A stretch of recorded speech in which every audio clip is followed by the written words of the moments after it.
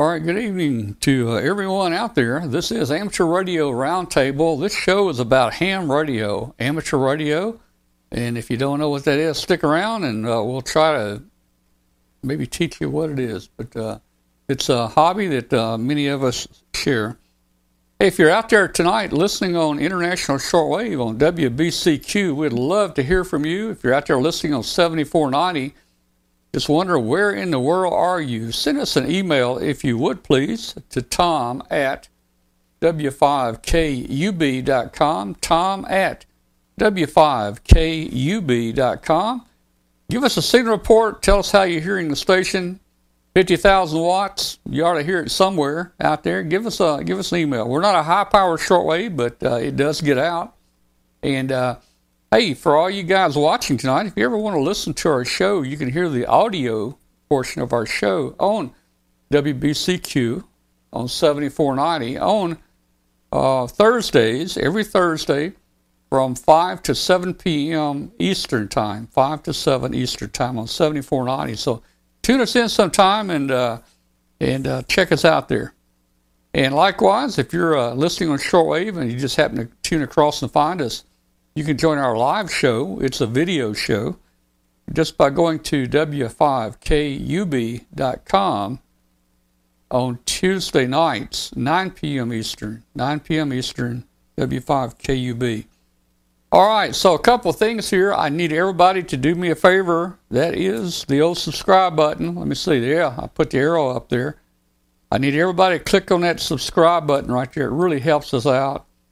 We get about 30% of our viewers each week find us just by surfing around on YouTube. And that subscribe button will help YouTube to advertise our channel. So we'd really like to have you click that. Click the notify button. I'm thinking about having some special webcasts, maybe weekly, this week, next week. Just get some really informal things going with the group out there. I'll be posting out on our Facebook group, so you'll know. We'll try to do it in the evening time. If you will, join our Facebook group. It's called W5KUB. Just search for W5KUB, and you can join us. We've got almost 13,000 hams and shortwave listeners in our group now, and would love to have you. So just click subscribe. Join us, W5KUB on Facebook. Let's see, what else? Oh, hey, you know what? Many people probably don't know it, but we're on just about every podcast carrier out there. We're on iTunes and Google Play and, I don't know, well, you can see them there, iTunes, just all this stuff. And more stations are picking us up every week. I get a notice every week. A new station has picked us up. So if you're driving out in your car or you want to listen to the show, you can listen to it anytime by going to your local podcast carrier and just looking for Amateur Radio Roundtable. And you can listen to us, or you can even download the show. So we'd love to have you there too. I think we've had about 60,000 downloads on our podcast here in the past year or so. Hey, just if you want to know what it looks like up at WBCQ, there it is right there. That's what it looks like up there most of the time. We've got snow on the ground. That's the hard line that goes out to the antenna farm right there, and that's WBCQ on 7490. So let's see. I want to. Hey, we've got a few international people that just tune in here, and it's kind of amazing. We have people in Australia that watch the show live on Tuesday nights. We've got a person here, I guess I'm going to pronounce his name right, I hope so, Wab, W-A-B, Wab. He's in Babil, Iraq. So we've got a station in Iraq that's been tuning in every Tuesday night and watching us. And also I have a friend. Actually, he used to work for me. I've been retired a number of years now, but he's in Belgium. His name is Michel Van Hove, and his call is ON6FH, and I got a nice email from him again today. But about a year ago, he was just tuning across the videos in YouTube, and he found this great show called Amateur Radio Roundtable, and it surprised him that I was on there because I used to be his boss, and he found me by accident, and I thought that was kind of cool. He actually recognized me, so I guess I'm not aging too fast, although looks like I am. But anyway, all right, so let's do this. Glenn, how you doing tonight, Glenn? Come on in here and talk to us, Glenn. Oh, man, hanging in there. Just cranking up on the next book. Finished the last, we call it the administrative piece. It's a checklist that I use to keep track of all the pieces and parts of the book that have to go together. So the book is fully outlined and detailed, and I'm actually building things. I've got the lightning detector, the new version, about 2/3 built right now. Going to be really nice. It's been fully updated to the new color displays and just all sorts of neat stuff. All right. I don't know what that was. That wasn't me. Maybe my phone here. And about the same time, Bill said he's going to be checking in. There he is right there. So it wasn't Bill. Can't blame it on him, but I think it was my phone. When it does, when the phone does a little data burst and stuff, sometimes it gets into the microphone. Yeah, and it gets into the equipment. I had it sitting here. So okay. Well, great news. You worked late tonight. Yeah. Well, it wasn't so much work late as I had some last minute shopping. I had to run by Hobby Lobby because I wanted to put the 40-meter CW transceiver into a new case. Oh, yeah. And okay. Had to go and get one of the little baseball trophy cases there. And then I had to go to the pool store and get some parts for the pool filter. And it just seemed like I caught every red light and every traffic jam there was. And got home just in time to attend the Olive Branch Club meeting online while I'm cooking dinner and trying to eat dinner. So had to wolf all that down, but getting ready for Dayton and just all the fun stuff. This is going to be busy time of the year for me. Yeah, man. I need to start getting ready for Dayton too. We're 4 weeks away, man. At 4 weeks, man, at 4 weeks away for 30-something years, I was out welding conduit together and making tent frames and getting tarps to fit and, all that stuff when we were outside. And, man, we used to take a lot of stuff up there. We had raised flooring so the water would go under us. And, oh, man. But we hadn't been doing that for the last 5 or 6 years because we've been inside. And, yeah. So it's been nice being inside. Well, ARRL is going to have me inside. I'm going to be doing book signings and doing their Meet the Author thing. And Dave Kassler will, too. He's going to be there.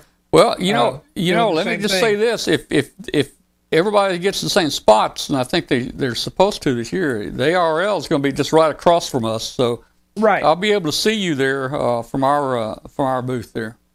Yeah. It's the same place. All right. Well, very and good. Tom, the forum that I'm holding on Friday around noon that hopefully you'll be able to talk at. We're anxiously waiting to hear what you have to say. That's going to be in one of the big forum rooms this year, Forum Room 3. So you'll have a big audience. Now, I typically don't go to the forums. When you say Room 3, I'm not sure where that is. I know there's building 1, 2, and 3. It's a big one. It's a pretty good sized one, yeah. So there's... They had me, in years past, we were in the tent. Yeah, I knew that. Out back, but this year we're in a big forum room. Okay. All right, cool. All right, well, you need to... Hey, we're 4 weeks away. You need to let me know how much time you want me to take, and I can put something together and... about 25 minutes. Okay, 25, okay. Yeah, it's going up. I thought it was 10 to 15 last I talked to you, but that's okay, 25. No, okay. the more you offer to do, the longer it gets. That's all right. Ask again, it's going to be I can talk a little about our experiences with the Pico balloons. Of course, Bill is the master, and he's the expert there, but they can see it from a perspective of a kind of a newbie, And then, hey, Bill, I may doctor up that little 6-minute video I've got of where we did the high altitude, and just show them, I mean, we had a little exciting music with it, and the chase in the car, and we looked really good out there, and we're kind of there waiting for it to land in our lap, So maybe I can throw that in there and show them there's two types of balloons, that people do, and I can never figure out how to center myself in your screen. It seems the opposite. You need to go to your right. You need to move to your right. Move to the right. Move to the right. What's that song? And move to the left. Now you got to move to the left. Move to the left. Right there. Stop right there. There you go. I'm on supposedly high-speed internet now. Good. I got a hotspot on an iPhone 13. Wow. And it's doing a lot better than my pitiful DSL, I believe. So hopefully it'll be better. It's looking really good, to tell you the truth. And I hadn't seen it's pretty high. For me, it's high speed. So what is it? Is that like is it 5G or something?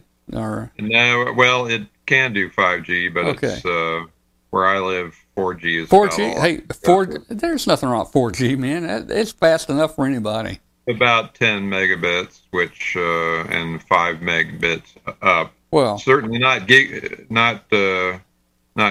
fiber, but yeah.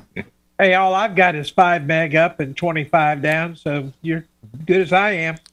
All I got is 450 down and 23 up.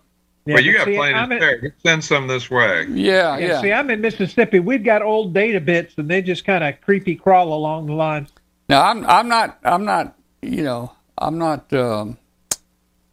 like Chris, my son there. He's in the chat room. I think he's got symmetrical gig. I think gig down, gig up. I don't know. You heard the story about an archaeologist seeing how far back telephone service had, was in certain areas. Have you heard that story? I think you missed one of the shows. I was kidding Glenn about it. Is this about wireless? Yeah. Dug down so deep and they couldn't find anything, and that proves they were on wireless back then, right? Yeah. That's right. Yeah, we've had that discussion several times. So, okay. Hey, let me let's get Alan in here. Alan, how you doing, man? We're hanging in there, that's for sure. I know it's been a couple of weeks since I've been in again. Work's been kind of crazy. Things are starting to open up again, so starting to do some traveling again. So that's kind of held me up a little bit. And there's some kind of exciting new stuff that my company is working on, and they've had me involved kind of early on with doing some bug testing and prototype testing. And so as a result, I'm doing a lot of work and collaborating with folks in other parts of the world. So I've had meetings at 9 or 10 o'clock at night and 5 and 6 o'clock in the morning and things like that to try to be online with a lot of these people. So it's been some crazy hours here, and but otherwise, try to get in here. I'm glad I was able to make it in here tonight. Got something fun to share tonight, just something small but something fun. And then while we were talking, I did a quick little check of my speed, and it looks like I'm 90 up and 90 down. That's where I'm at right now, so it's not too bad.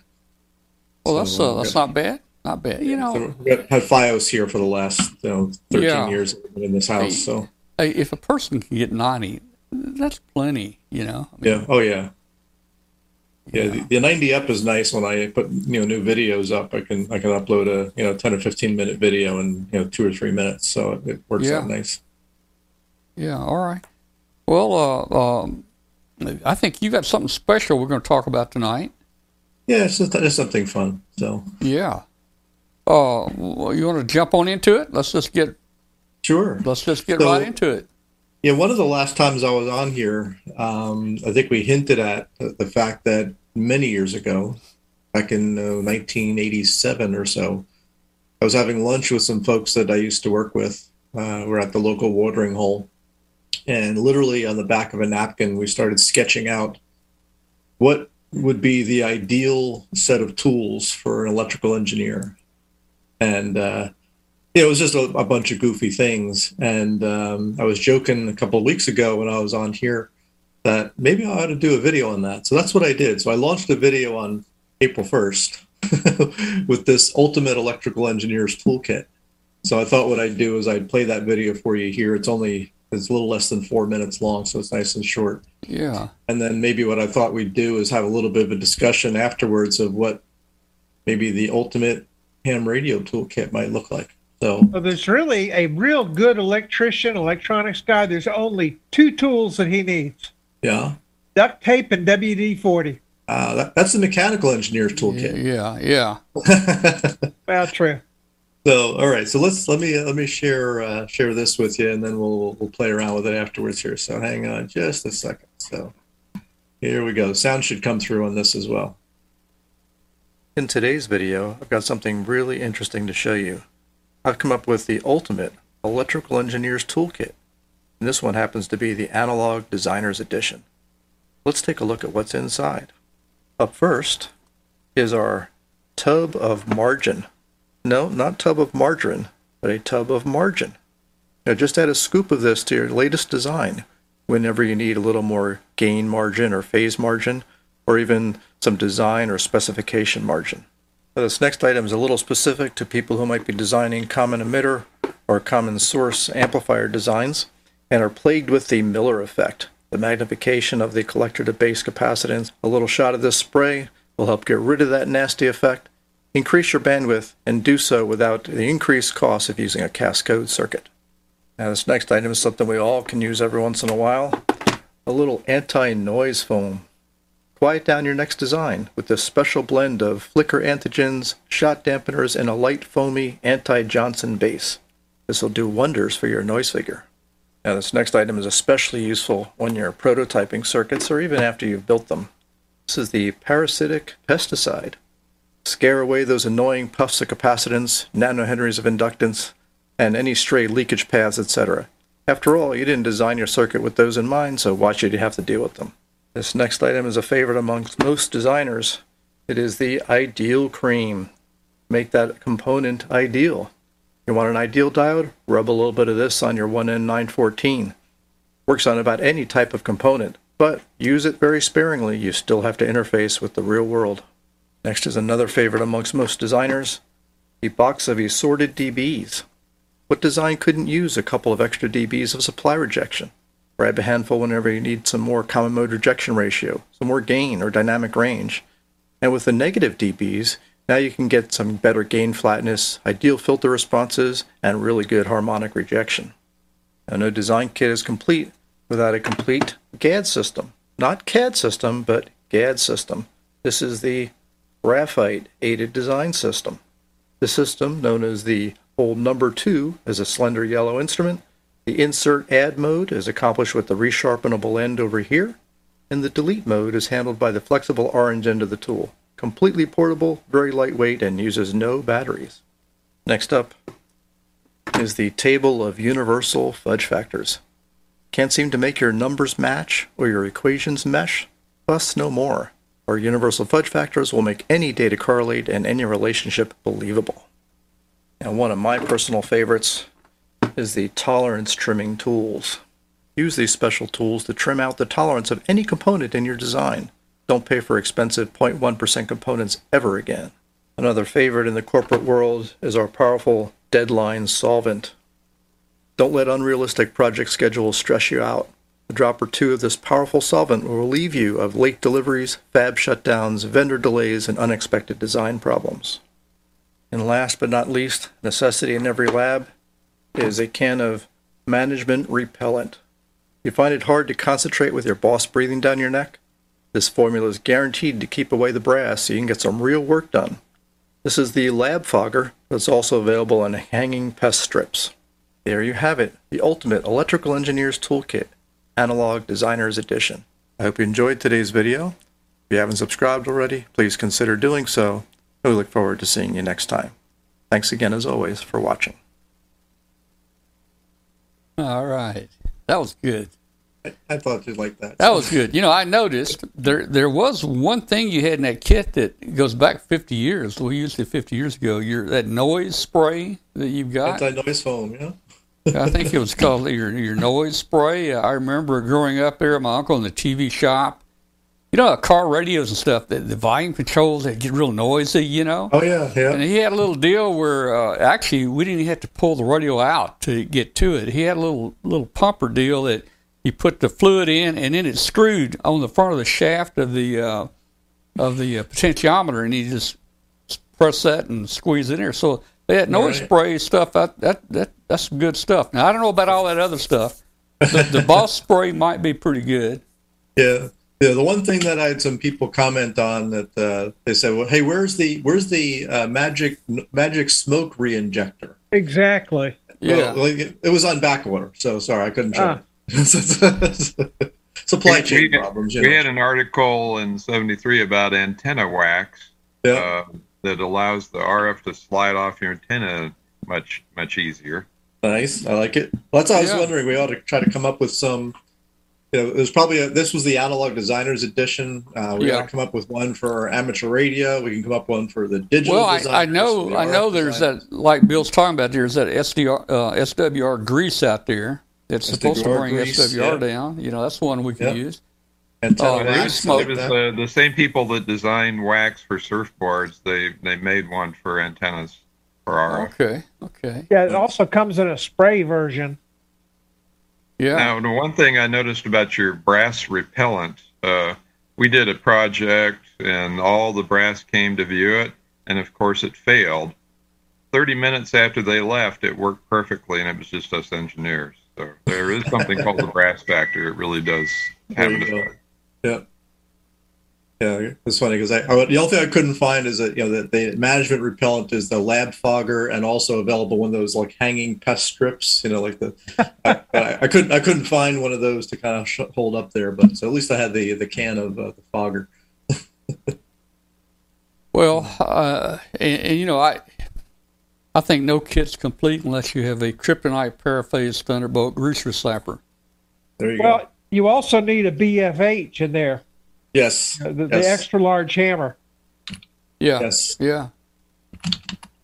All right. We had a few comments in the chat room here with some interesting comments. Most of them were talking about the smoke. I guess more people let the smoke out, and they would like a way to put it back in. I'm not letting smoke out. I'm not doing anything. Well, yeah. Well, they say every single product that you can design is a smoke generator if you use it wrong enough. Mm-hmm. Yeah. But yeah, it was like I said, literally I put that list together with a friend of mine that I used to work with. We were having a couple of beers over lunch. This is, a year or two into starting working at a startup company. So lunches were always fun. And, I kept that over all the years and actually had a list of it up on my website for a long time and decided, maybe it's time to make a little video of it. So my wife and I kind of spent some time joking around with coming up with what the labels ought to look like and printing them out and taping them on. Those were nice looking labels. Yeah, they were. So if people in the chat room, if you have some ideas, shoot us a note, and maybe Alan can add that to his video. Maybe expand it next time. Yeah, there's a couple requests in there. Doc's requesting the link to that. So I did put the link up there. So the link's in the chat right now, so that'll take you right to that. So you want to send that off to your EE friends, and hopefully they'll enjoy that. So. All right, guys. Okay, I tell you what, let's everybody just stand by. We'll be back here in just a second. Didn't get everything on your holiday list? Now is the time to spice up your ham shack with ICOM's new ID52A handheld. This radio is perfect for staying in or venturing out. The ID52A is now shipping. ICOM's newest handheld amateur radio is a VHF-UHF dual bander with D-Star and FM dual mode functions. This radio supports conventional FM communications and D-Star simplex and worldwide calls over the D-Star Internet Gateway. The ID52A is the first handheld amateur radio with a full-color 2.3-inch waterfall display and the ability to send photos over D-Star with a connected Android phone. Features include a wideband receiver with guaranteed range of 144 through 148 and 440 through 450 megahertz. It has an integrated GPS receiver, including grid square location. It also has a micro USB for data transfer, programming, and charging. and it's IPX7 waterproof. Visit www.icomamerica.com/amateur for more information on ICOM radios.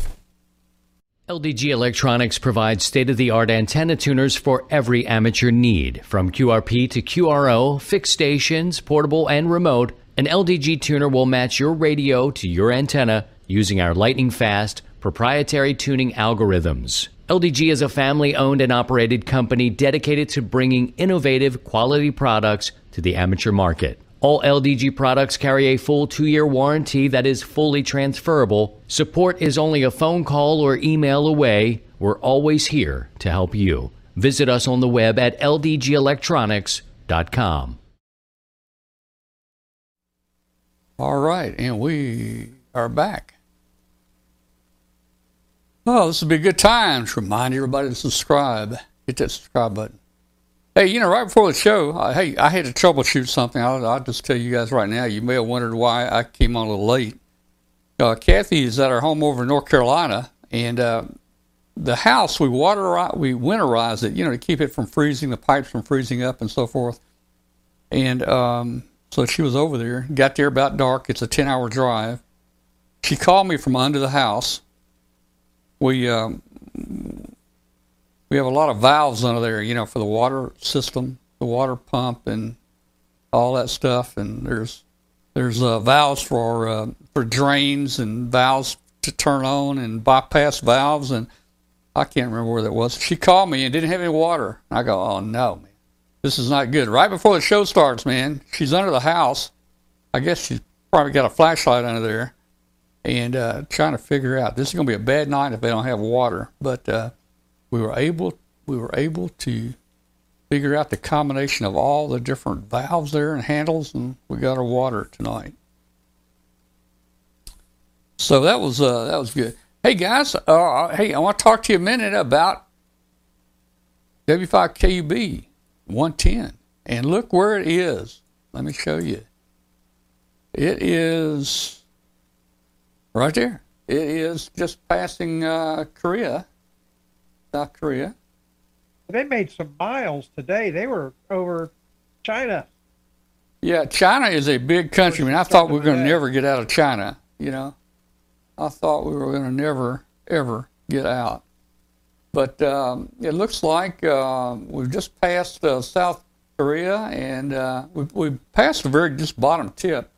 Looks like we'll be over Japan here in maybe another half hour or so, I'm guessing. I don't know exactly how far that is. I guess I could do this. Nice thing about all these tracking programs and stuff, watch this, guys. I'm going to grab the little tape measure here. I'm going to put a little tape measure right there, and I'm going to stretch it out to right there, and we are, well, it's about 130 miles to shore, about 130 miles. So, and we are doing, let's see, what are we doing here? We're doing 141 miles an hour, so we're going to be there before the show is over tonight. So we're going to go right up Japan here. Let's see what our course is going to be. Let's go to Hab Hub. And this is your second lap, correct? Yeah, this is on the second. This is the second lap. How many days have you been flying? The days we have been up, if you look right here, we've been up 22 days, 10 hours, and 15 minutes. I don't know why we have such a delay here. I ordered a batch of the balloons from Yokohama Balloons, yeah, and it arrived on my doorstep 2 days after I ordered it.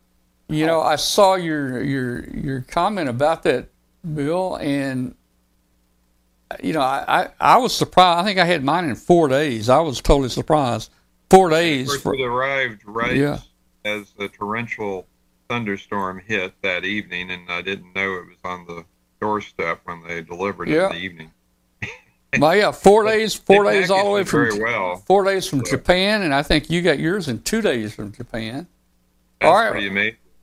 So here's our projected path here. Looks like we're gonna go right across bottom part of Japan there, and going to take a little curve up. Looks like we're going to go up toward Alaska a little bit. Did you go over Wuhan again? Yeah, man, we fly over Wuhan every single time here. So Man, I hope that those bugs don't fly that high. Yeah. So I'm guessing we're going to just kind of go up a little bit here, and then we'll eventually come back down. And, oh, man. Hey, When this is where, when the ants land, you're going to have to put them in one of those quarantine chambers like they did for the Apollo 11. Well, this kind of reminds me of the scenario of 108. We actually went down near Baja, California, and that's where we crashed in a storm. So this is looking kind of about the same path here, to tell you the truth. I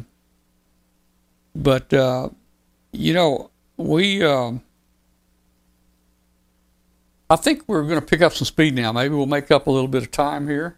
It's looking pretty good.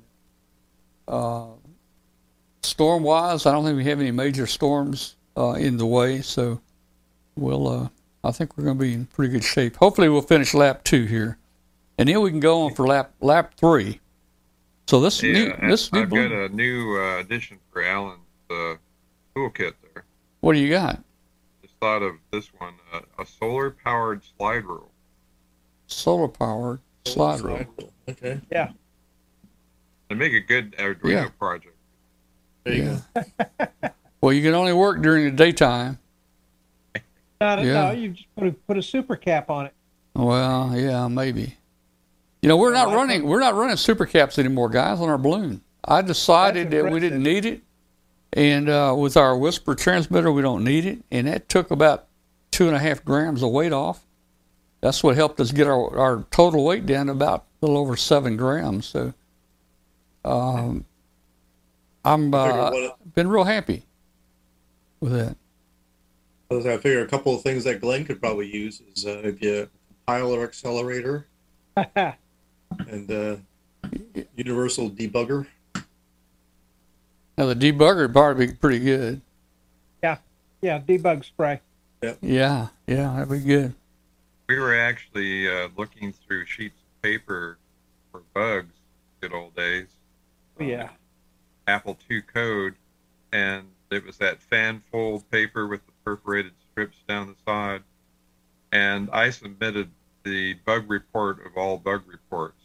I had circled it in a big red marker. The paper company had actually pressed a fly into the paper. So I circled it and put bug on it. Because they gave us like a bonus for every bug we would find in the software. And I actually got a pizza out of that one. Oh, wow. It has been forever since I've seen green bar paper. I just found some that was in the barn. Oh, wow. We Yeah, I used had a to question for live you that guys. stuff. Have any of you guys had a chance to play with or seen this little, I think it's a 4-band or 8-band HF transceiver, little QRP transceiver called an FX4C? Haven't seen Haven't it. seen that one. So I'd seen a little bit about it, and it's a nice it's like a 5 or 10 watt rig. It's about the size of maybe 2 packs of cigarettes. It's got a nice color display on it with a waterfall, AM CW single sideband. Looks like it's an SDR, but it really looks like a really well executed SDR. So I went and pulled the trigger on one, and it's basically made by a guy in China, and it was just a one-man operation. And probably 2 days before I pulled the trigger on it, his area got locked down by the government, so they can't even ship anything. So he said as soon as restrictions lift, he's got my unit and like 6 others that he's got to ship off to the U.S. So I got to wait a little while for it. But but it looks like a pretty cool AliExpress thing. has something very similar to that.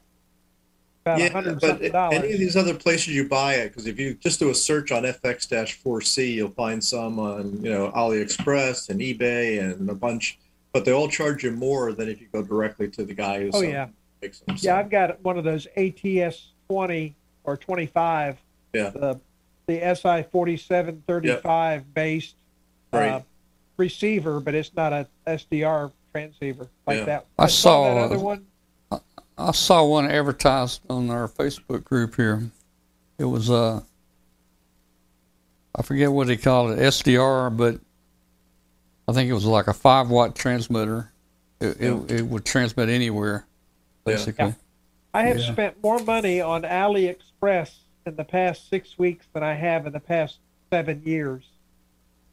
Yeah, it makes me nervous. You know, sometimes that you hear the rumors of the stuff you get, this fake products and things like that. So I'd rather go to the source. KA9 SZX and Mark in the chat room posted a link to QRZNow.com article on the FX4C. But it's a neat little radio. It looks really neat. I'm looking forward to playing with it. Because I really like the QRP Labs QCX that I have, but it's single band and single mode. So I thought this might be another fun one to bring on vacation and bring out in the field. So didn't know if you guys had with one. Got a built-in USB sound card. That's amazing. Yeah, so you can do all the digital modes directly that way. It's and a couple of videos I saw, the audio quality on it with that built-in speaker is actually pretty darn good for what it is. Like my QCX, I've got to put an external speaker or headphones on it to use it. But of course, it costs a lot more than the QCX does, but I'll let my YouTube revenue pay for it. It's got a price tag, though, for sure. Yeah. There's so many neat things out there, man. I want to buy one of everything out there. I know. I've been doing research for the new book, and one of the paths I've been going down is on the new Raspberry Pi RP2040 Pico. And they are going gangbusters on the variations on that, and I found where somebody has taken that Pico and moved it onto the Arduino Nano footprint, so it is now virtually a plug-in replacement for an Arduino Nano. Except now you get the 133 megahertz dual-core Cortex processors. And what is it? 2 gig of RAM, 4 gig of RAM, something like that. Or no, it's 256 meg of RAM and 4 gig of flash. It's absolutely amazing. Doc, Blinking LED with it. Doc just posted $75 Honda generators. I saw that on Facebook just 10 minutes ago. Somebody's showing they've got like 100 of these generators, and they say they can't sell them or they're overstocked. And I think it's the same one Doc is probably talking about. They're wanting to sell all these quiet running Honda generators for $75 a piece. Glenn, why don't you order about 4 or 5 of them? No. If you dig down deep into that and start dealing with some of them, what they are is they're literally nothing more than reorder places, and they don't have any stock. But they'll take your order and wait on it, and eventually they'll get stock and send you something, but it may not be what you ordered, and then you're stuck. I had that happen to me 2 or 3 times with some products, and they're like, oh, yeah, we'll refund your money if you ship it back to us. Yeah. I'm going to ship a $4 part all the way back to China. It costs $25 just to get it halfway there. And they know this. They play this little game. But granted, though, it's only a handful. Most of them are quite reputable. For example, with AliExpress and Banggood and through eBay and Amazon, I haven't had any issues. And if there are, I've had 2 or 3 issues, but the parent company like Amazon, PayPal, or eBay resolved the issue for me and got my money back. Yeah. But yeah, $75 generators, they probably generate 30 hertz square waves would be my guess. You know, I had a couple of these little $99 generators, mix the oil gas, they're 800, 900 watt. Those things are about useless, man. Yeah, they send you a bicycle, Yeah. generator. Yeah. Hey guys, we're going to open up the Zoom in a little while. Hopefully, we can get a lot of participation, or what's the other word? Instead of participation, precipitation. maybe we can get a lot of precipitation tonight from you guys out there and join us tonight. Hey, before I do that, hey, Bill, take a look at this. I'm working with a friend, and Bill, we're making a few little mods to the board. Look at that. What do you think, Bill? Are you adding on to Is that? Is Bill there? Yeah, Bill's there. Bill must have left. I'll have to. He's probably eating dinner. So Bill, all the parts are going to be either 603 or 805. You can use big parts. I'd probably stick to 603s on there. They're not that much bigger, and we got the break off programmer, and we're putting a on the break off there. I'm having a GPS lock LED put on the break off because we don't need it on the board, and a few other things like that. But we've replaced that little bitty tiny fleet high side switch with a MOSFET, and we're going to see what happens here. But there it is. It ain't going to be any lighter. It's just going to be different. Right. It's going to be a little easier to solder would be good. You know, I like the fact it's going to have the programming plug on there. I hate having solder those wires on there, and if I take them off, then I have to put them back on, and you know. Yeah, that header's a nice way to do it. So we're gonna try this and see how it works there. All right. Okay. I'm going to go ahead and post the Zoom link. Let's see if we got any early birds that might join us here. And all I got to do is find it. I'm going to have a meeting with everyone. I'm going to try to have a meeting, and I'm going to invite our viewers to join me on Zoom one night to see if there's something we can do to get things jumping again, get the excitement back in the show. I'd like to get some people out there and put them on our payroll, just like I pay Bill and Alan and Glenn. In fact, don't tell them, but I'll give you 10% more than what we're paying them. But I'd like to get a few people here to be like our media part of our media coordinators that maybe help us. Tom, I was trying to do my taxes with your W-2 form, and I couldn't divide 0 by 0. Well, that's a problem. Yeah, I'd like to try to get some people to. I'd like to get our nets started back up. I think we just need to form a union here. Yeah. Go with this 0. And I'd like to get some people to help on here with social media. Some people that have great Twitter accounts, great Facebook type accounts, and help us get the word out about the show and help us find people to bring on to the show. So we're probably going to have a Zoom meeting here in the next few days. I'll post it on our Facebook group, and we'll just get a group together and talk about it, and we'll see where it goes. All right, I just posted the Zoom link if people would like to call into it. I'm saying hello out there to Michelle Van Hove. If you're listening, Michelle, you're probably watching this recorded. So anyway, hey, they're in Belgium, ON6FH. Hello, Michelle. All right.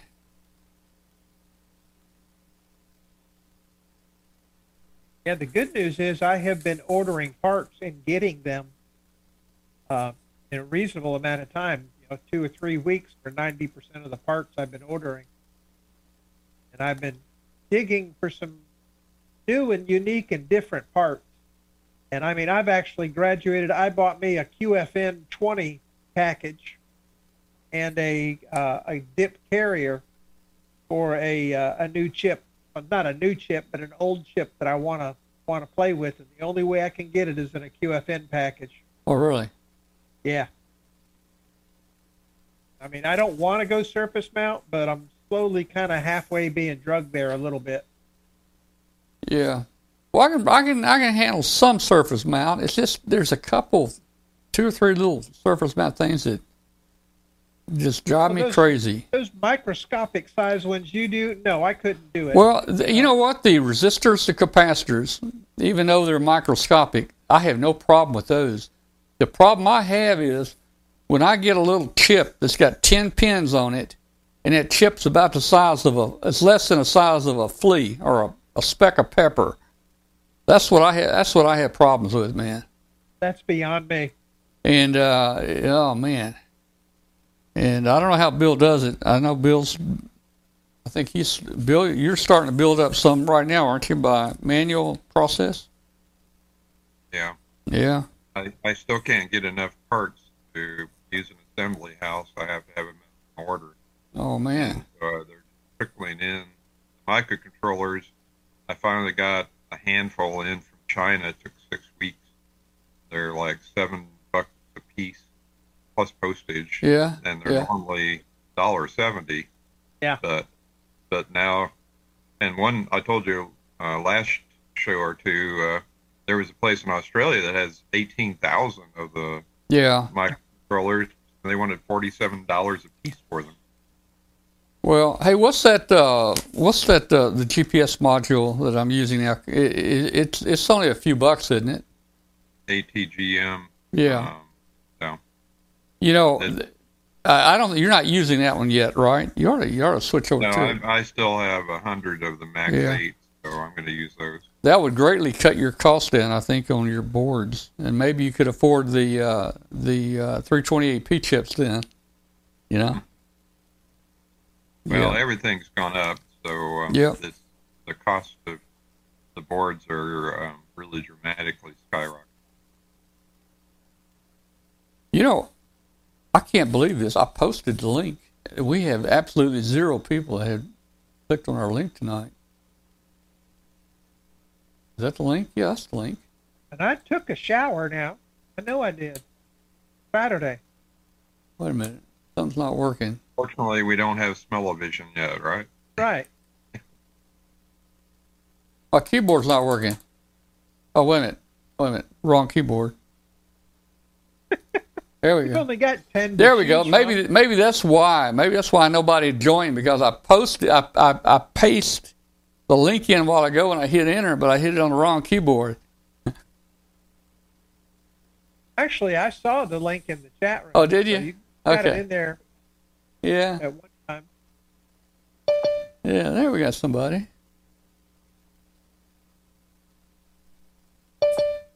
Yeah, we got a couple people there. Let's see. We got Bill in there, WZ1L. Looks like Charlie's in there. We'll get Charlie in there. Charlie's always got a lot of interesting things going on, man. He's fun to talk to. Yeah, he's the one that got me involved with that 100-watt tuner that I've been playing with. Yeah. So just about ready to once we get some decent dry weather for a change, I'm gonna take it out to the car and start playing with it. Oh boy, I haven't clicked on something I didn't want to click on. There we go. Weather down there, Charlie. There we go. Hey Charlie, how you doing? Talk to us. Let me see how your signal is from Uruguay. There you are. Come on in here, man. Hey, you coming in 5'9" plus 50 over. Yeah, I think light is getting into the camera somehow. You must have the camera aimed just right, man. You're strong. You got a strong signal in here. Last week I didn't come in. I didn't forget. It was it was Wednesday before I realized. Wednesday, yeah. That's about a day late. Yeah, exactly. So nice. It's not a shirt. It's a nice shirt. That's not a shirt, right? Glenn. No, Glenn. Glenn shirt? It is a shirt. The Demon Child is somewhere. He was up here a little while ago. Yeah. Great shirt. Yeah. This is literally, that looks just like her face. It was just a commercial shirt, Wow. but Yeah. it looks just like her face. Really cool. Tom got on me at Free Fest about wearing the same shirts over and over again, so I dragged some of my Cat Show shirts out. Well, look, hey, Yeah, you Dwayne, said let me tell you, Dwayne. Dwayne at LDG sent me an email, and he said, we need to buy Glenn some new shirts. And he said, I'm good for the first 4. And he said, Tom, you can buy the second 4. Well, I'm not so sure I'm going to buy you any more shirts, man. I was going to say, get with Ron over there at Gold Medal Ideas, and Yeah. he'll give you a discount on 3 or 4, and you can pocket the difference. Well, maybe so. We'll have to get Dwayne to get those shirts ordered, man.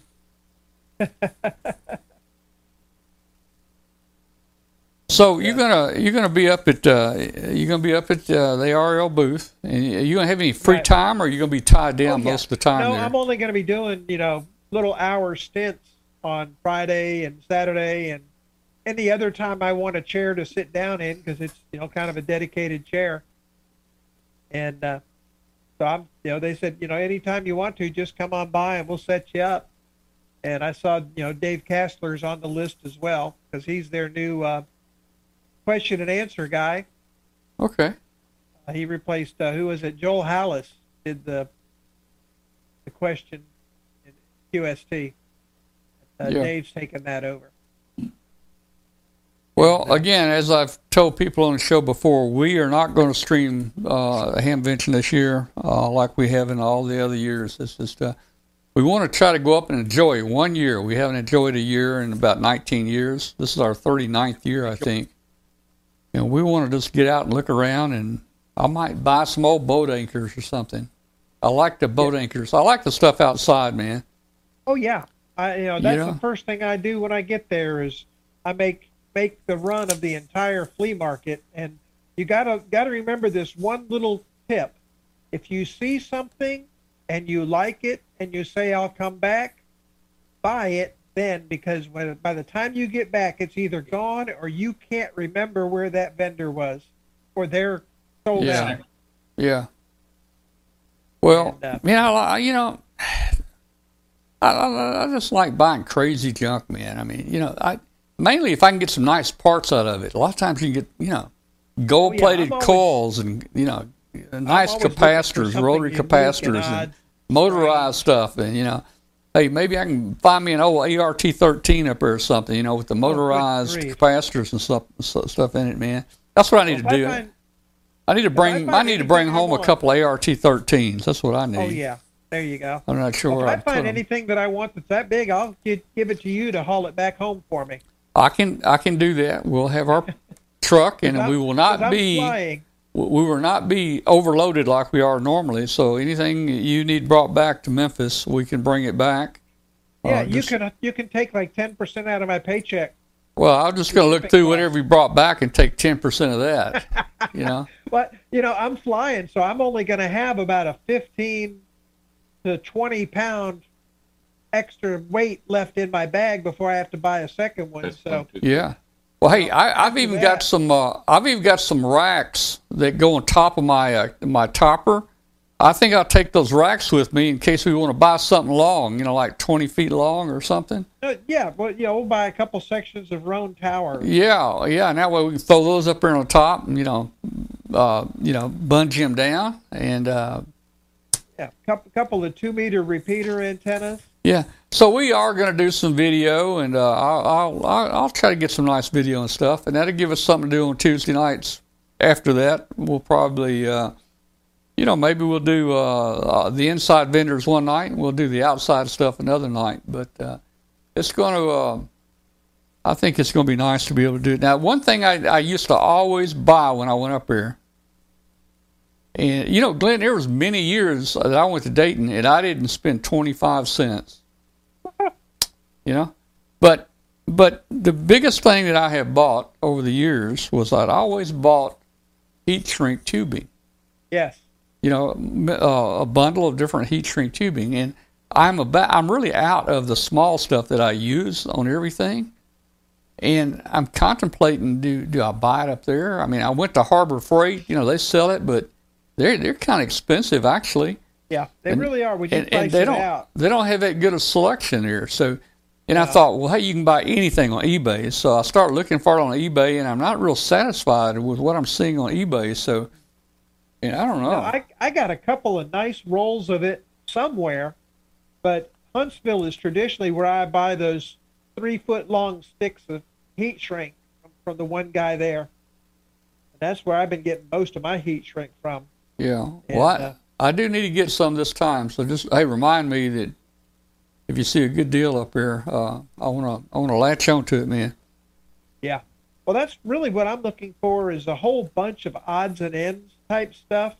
I'm probably going to buy the big rigs, but I'm just going to order them there and have them ship them to me, so I don't have to pay tax and stuff on the thing.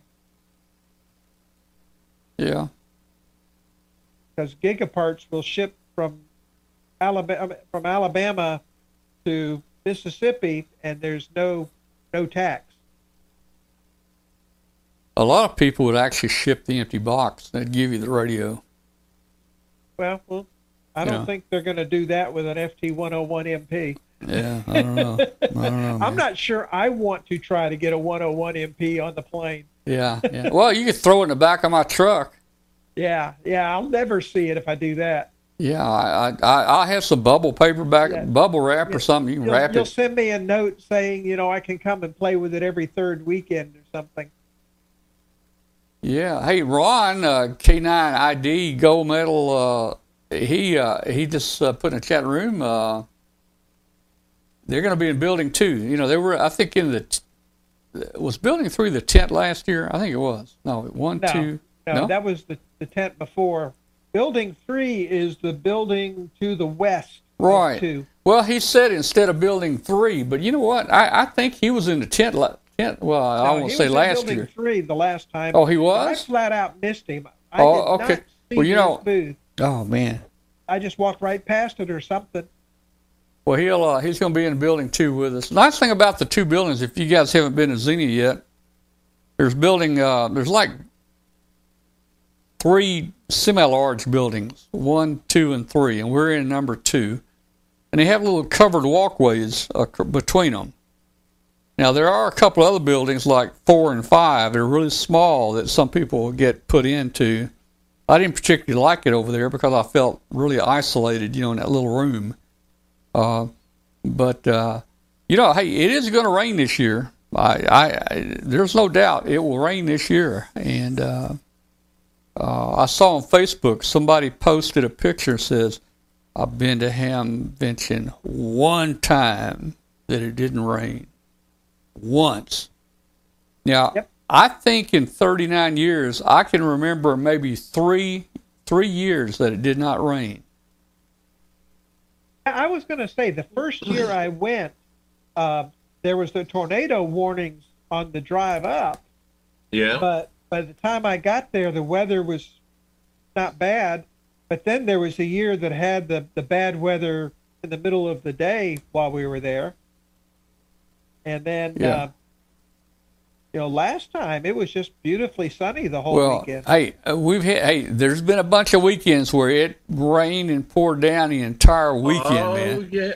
Well, what about the snow, Tom? Yeah, well, I ain't even got to that yet. Snow, so I hadn't got to that yet, but let me tell you, there have been times where it rained the entire weekend, but then there's other times where it might just rained on Friday. 83?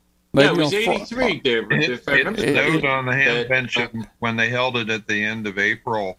Yeah. When they were holding it in April, it definitely snowed. Oh, yeah. In the flea market. Yeah.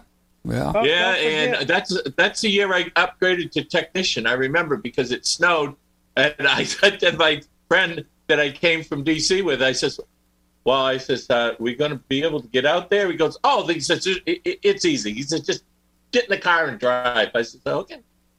Well, I was in Xenia the first year. Remember the mud pit? That yeah. That was a That was knee deep in mud, man. They had $35. It was $35, Glenn, to clean the undercarriage of my rental car before I turned it in.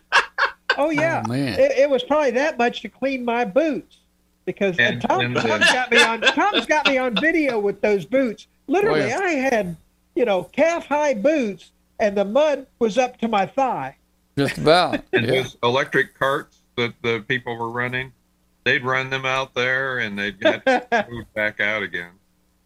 If they got out, they run them in there. And they're like, no, that's there for life. Well, it will. Hey, let's just face it, guys. If anybody's watching and you're going to Dayton, Xenia, man, you need to carry some warm clothes. You need to carry some cool clothes. You need to carry rain gear. Lotion, because hey, I tell you, and I've seen some really high winds there, man. We used to always put tents up outside, and pretty significant sized tents, And I saw one time. The wind picked it up, and it took it over 2 aisles, and it landed 2 aisles over, man. And what we used to do when we would set up outside, we'd set our tent frame up, like as I mentioned. I welded a conduit, and we had bolts in it where it would slip together, and you could tighten the bolt down, and we would tarp it. But when we'd get there, we would go up to Lowe's or Home Depot, I forget which one now, and we'd buy about 800 pounds of sand and bring it back and put about 4 bags on, every leg there. I have a friend there. Well, hey, Bill knows who he is. I don't know which one it is. One of the crazies.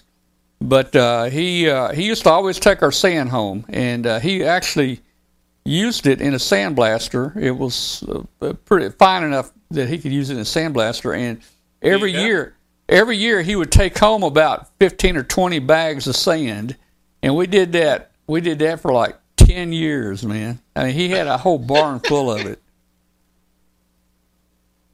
But despite the weather, we still love it. Yeah. I have to say something though. Bill, WB8ELK. WAELK. Yeah. All right. Nearfest / Hoss Traders is next weekend, and wow. I will mention your name to a few of those people that I know up there from your local area there. Oh yeah, that'd be great. Wish I could make that. That's a fantastic ham fest. Well, we got one in October. You can sit on it. Okay, think about that one. Joe Eisenberg showed up at the October. Let's see, it was Joe Eisenberg, Katie, Dwayne, and I 2 or 3 others there that were out at Hamvetch. And I says, "Wow!" I says, "It's really interesting to see you on my side of the world." Hey, if anybody does see Joe recently or in the future, I sent him an email today. I haven't heard from him in a long time, and I invited him on the show tonight to see if he had anything you wanted to talk about. But I guess he didn't get my email. I didn't get a response from him. I talked to him about 2 weeks ago. Yeah. Or texted with him about 2 weeks ago. Well, I was asking him about it every week or so, but he didn't even have anything new, or he was traveling, and so he had to keep putting us off, and then I thought I'd try again today, but he must be out somewhere. Now, Bill, at that Nearfest, do you remember the Tuna 10 transmitters that were on QST many years ago? Tuna 10? Tuna 10. Tuna 10 Tuna 10, 2, I think it was called. Rex Harper makes them. And anyways, the original with the little Dymo labels on it, disappeared after that article was published, and they wanted it for their museum at the ARRL.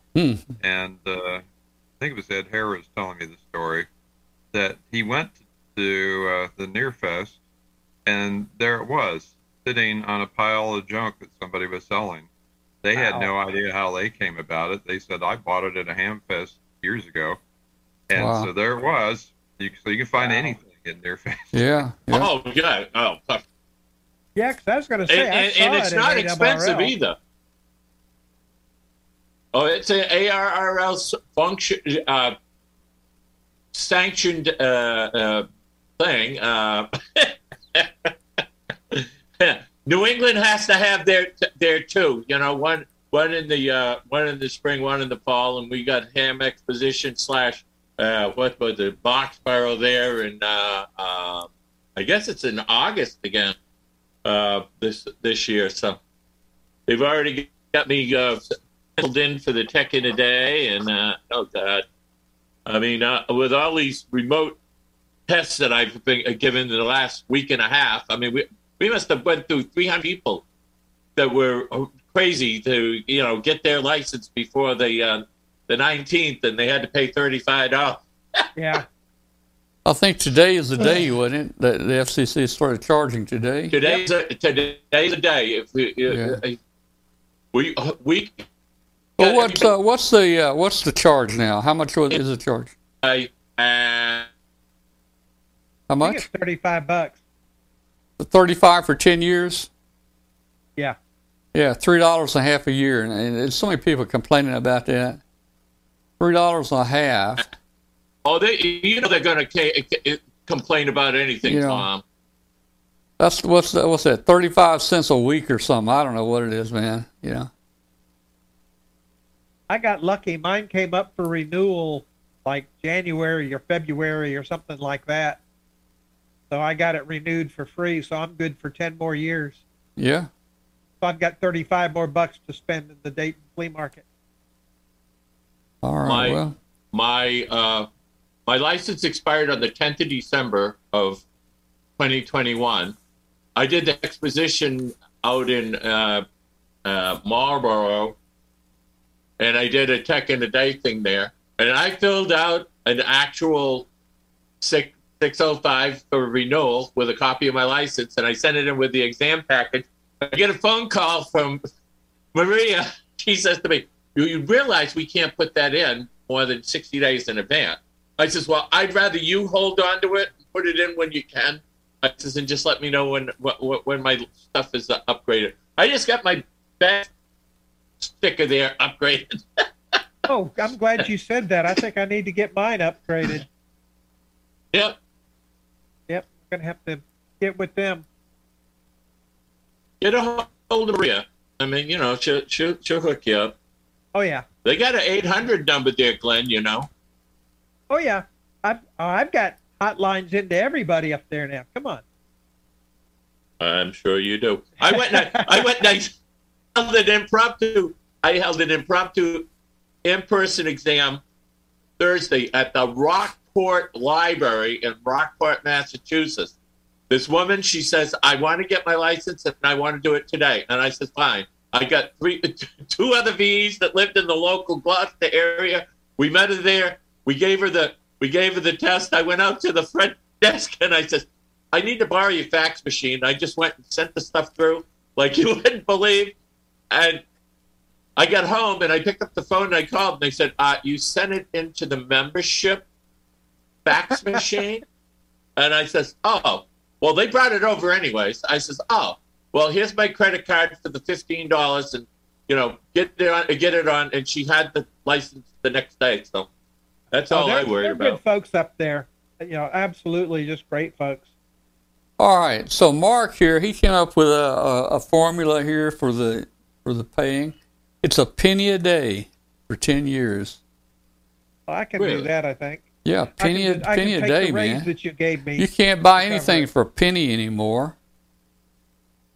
Man. No, I just used the raise you gave me. Yeah. Glenn, take the raise you gave that Tom gave you and add a penny to it.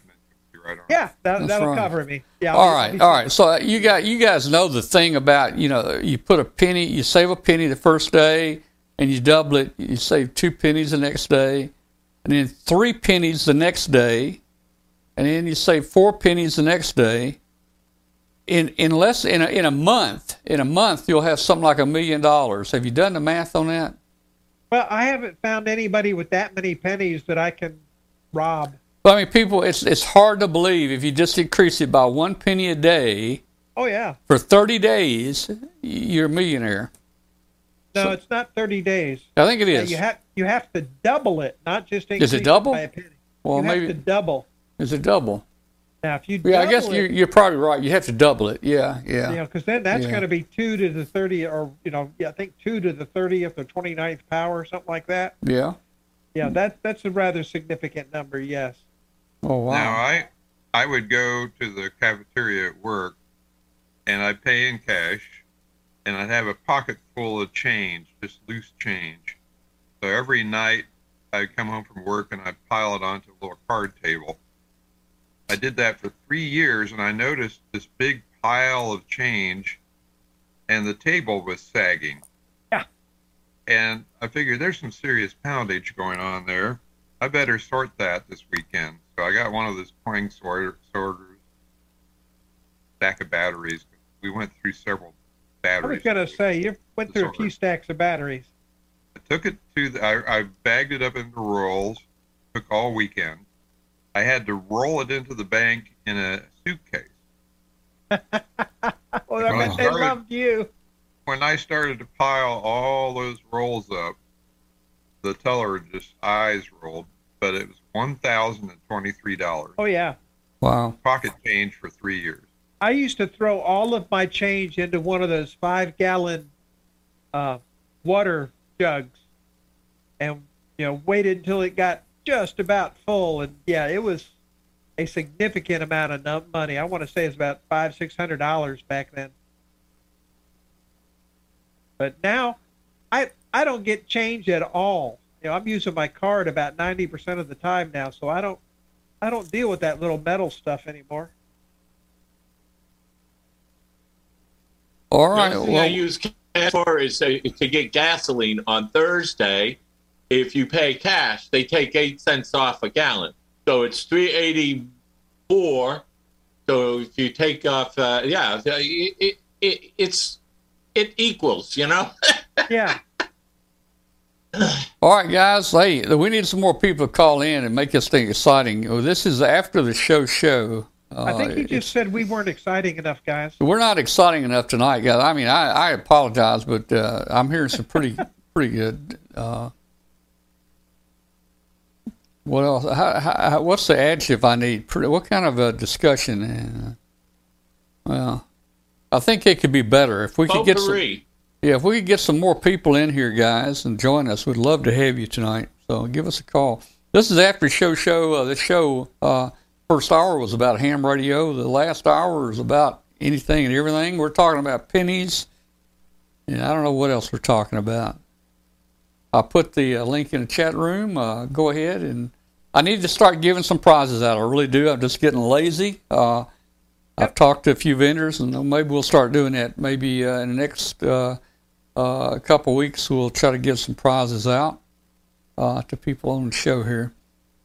How many in the chat room are coming to Xenia this year? It's only 4 weeks away. How many are coming to Xenia?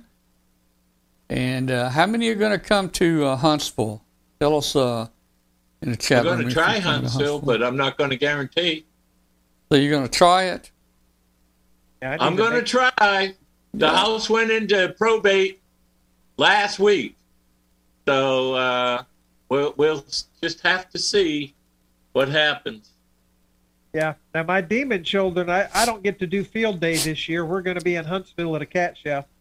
Mm. And, take pictures. We want to see. Yep. The Monster's going to be, it may be their last cat show. I still haven't decided because looks like there's another outfit that's going to be doing a whole bunch more shows in Huntsville, about one every 3 or 4 months. So I may let them go for another year to those shows. And but yeah, we are going to spend field day weekend. I may run over to the Huntsville club, the K4BFT club, because they're on the grounds there at the Rocket Center. Yeah, that is a great site, Glenn. We will look forward to seeing you there. It's right across the street from the hotel where we stay at for the cat show. So there's no reason for me not to hop, skip, and a jump over there. I tell you, They man. have Hey, fabulous setup. there at Huntsville. Hey, you put your little tent up out there. You run your wire over there, and I hook it to the bottom fin of the Saturn V. Yeah. Put a tuner on it. And you load that Yeah. thing up. Wouldn't that Tell make them a to good light antenna? that candle for me. It'd be real broadbanded. And look, I mean, you know. And when you give me That thing from my back porch, I can actually see it. Oh, It wow. looks like a Yeah. little white flagpole that's 20 miles away from me. Oh, and good I- heavens. Oh yeah. Well, that would make a great antenna, and it'd be a great story when they ask you, you know, what's your antenna? You can say I'm using a Saturn V, man. Yeah. See who we got coming in here. We got Tim coming in, and we got Ron coming in to join us. I don't know if I got Tim or not. Let's see. Trying to get Tim in here. Where'd Tim Yeah, I go? can see the. Oh, there's Ron. Hey, Ron. Yeah. Come on in, Ron. How you doing, man? And Tim came by. Yep, Tim's in there. Tim's with us every week, man. And there we go. All right. How do I get the screen Oh, off? there's Ron. Speak of the devil. I don't know how I missed you at that last Xenia, because I was looking for you, and I ended up looking at the catalog and said, "Oh my God, I must have walked right past him and never saw. I must have been We looking were right." we were right there next. We were sort of back to back with what do you call it? Back to back with Yesu. Yeah. Along one side of I'm- Yesu. I must have been looking at Yesu and never even bothered looking the other direction. Yeah, if they you have walked through Yesu and made a U-turn, you'd come back down our aisle. I don't know how I missed. Yeah, Taff in the chat room has a question about FCC enforcement. We'll see if we can answer his FCC enforcement. We'll probably give him 5 different answers here. Yeah, bring it, Taft. We got at least 6 different answers for you, so you Yeah. get to pick one. You know, the answers are. I'm old school. You know, 50 years ago, The answers are yes, no, I don't know. We'll have to look that up, and we'll have our people get with your people and find the answer for you. Well, you know, and Glenn, the answers are different nowadays than it was when I was. You know, when I started I know out. it. So. Yeah, well, the laws of physics have changed. Yeah, that's true. Do they actually enforce rules when operators use excessive power anymore? Well, Yes.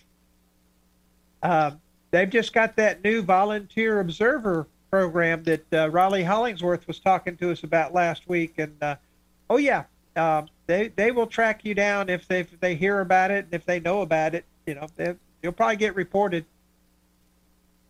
well, Depends on what frequency they're on, right? Well, that's 1500 true, is too. the HF, right? Yeah. You know, personally, What I want to know is why are all these bloody technicians going to 40, 80, and 15 meters and working FT8, and then when they get cited by Riley Hollingsworth and his group, they get on Facebook and say, "Oh, well, I didn't know about that." Well, look, there is a ban plan. well, Okay, and they then think they they're specifically they're interpreting the rules incorrectly. They think digital falls into CW or something, and Yeah, well, they think they're it allowed. isn't They think they're CW. allowed to work, but they're not. You know. I like that T-shirt there. yeah, Yeah, like right. that T-shirt, Ron. Oh, you like Nikki? She's one of our booth helpers, Yeah. and we'll have those again this year. Yeah, and Taft, if it's a CB user running the tens of kilowatts, Riley Hollingsworth and his group, they strictly ham bands. That would have to go through FCC, and I'm sure they've got an enforcement division, but like everybody else, they're shorthanded.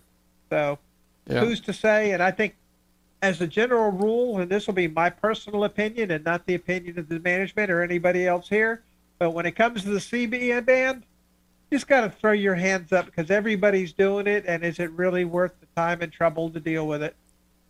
Well, he said, you know, tens of thousands of watts. I think anything, maybe the rules have changed, but anything over 5 watts was against the rules. Yeah, back well, then. yeah, but you also used to Yeah. not be able to use skip and That's true. all yeah. that. Now yeah. they've kind of, you used to have a license, Yeah. Yeah. and now they've kind of just waived all that. It's just like, you know, who really, you know, really to be honest, you know, that's kind of a dying band anyway. Yeah. So I don't know. You've got your hardcore folks, but it's one of those diminishing returns on your investment in manpower.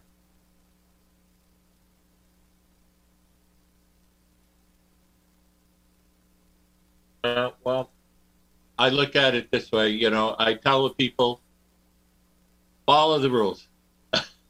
Yeah. I mean, you're talking to the guy, let's see, statute of limitations has run out for us novices, right, Tom? Yeah, it has. Yeah. Okay. This is the guy that had an HW16 that the guy who built it replaced that TV sweep tube with the 6146. So instead of the 75 watt in, I had closer to 90, 95, and I think my knob was always all the way to the right. Well, I never did that. I had a 150 watt transmitter, and I never took it above 75 watts. Nope, I was clearly 90 in. But back then, all the time. But 50 years ago, 60 years ago, 1/10 of a dB. Back then though, people had people had the feeling that they supported and abided by the rules back then. Yeah. I mean, we thought they're very serious. Oh, they were. They were when they come up to your house. They weren't half-stepping when they come through the front door. Yeah. They wanted to know what you had and how you had it and what you logged in and this, that, and the other. And I'm telling you, I didn't have it at my place, but I know people that did. Yeah. Well, things are a lot different now. It's a lot more relaxed. Well, my novice transmitter had a single 6146. It was capable of about 90 watts. Yep. And I had a little grease pencil mark on the meter. Yeah. Where to put it for 75. Right. Watts. And I bet that's where you ran it, wasn't it? You didn't go over 75. Yeah, I was 14 years old and I was terrified. 13 years old and I was terrified. That's right. Well, I was walking the edge when I did it, and I knew it. But at the end of the day, when you really look at the number, that was like, what, 1/10 of a dB or 1/10 of an S unit improvement? Was it really worth all that? No. Let me look this up for Glenn. I'll see if the statute of limitations has ended. Now, what year was that? What year was that, Glenn? That was 1973. 73. Get my calculator here. 73. I'll tell you, Glenn. Yeah. There's a $5,000 reward, and it is still good. I can turn you in right now, man. Oh yeah, I'm not surprised. I'll just leave cookies and milk out by the door for the agents when they come to get me. Yeah. Figuring that those tubes ran at about 50%. Yeah. So your 75 watts out was your 75 watts input. Your 75 watts input was 37 watts out. Exactly. Yeah. And if you cranked it all the way up to 90 watts, you could get out of a 6146. You had 45 watts out. Yeah. Yeah, so but the rule was the rule was 75 watts input. 75 watts input, though. Yeah. So you cranked that up to 90 instead of 75, and you got an extra 8 watts. Yeah. Wow. Out of your yeah. Well, things have really changed a lot. If we had back then, the radios that we have now, it would have been a miracle. Oh yeah. DX for me back then might have been working Nevada. I don't know. Yeah. Well, see, for me, the chirp on my HW16 was horrible. They wouldn't even allow that thing on the air today with that much chirp. You would think you were from Bulgaria. Pretty much, yeah. There was a ham. Exactly when the Bulgarian hams, the band was open to Bulgaria because they always had a chirp. Yeah. Yeah, and Keith, I was crystal controlled, but the HW16 still had enough of a power regulator shift when you transmitted that it would chirp just horribly. You didn't even know. So back then, I mean, there you go, right there. I got 7192. That right there, folks. That's how we used to transmit. Right there. That puts you on 7192, and I have a whole box of those I just found. Yeah, I got a sack of them here.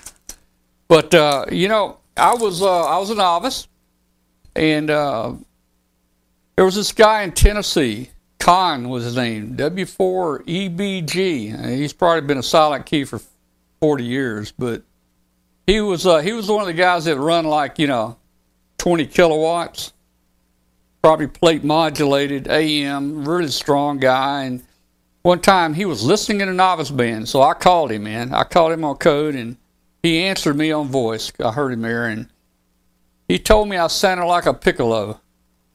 Now, you shouldn't tell. You shouldn't tell novices stuff like that, We don't know better. They're just learning, telling me I sound like a piccolo. Let me show you something, though. You were showing off your crystal? Yeah. Joe Eisenberg 3D printed me this case. Oh, yeah? And it's got one of the tiny, tiny crystals in it.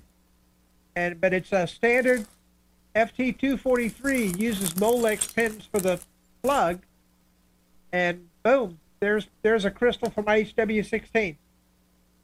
Yeah. Very cool.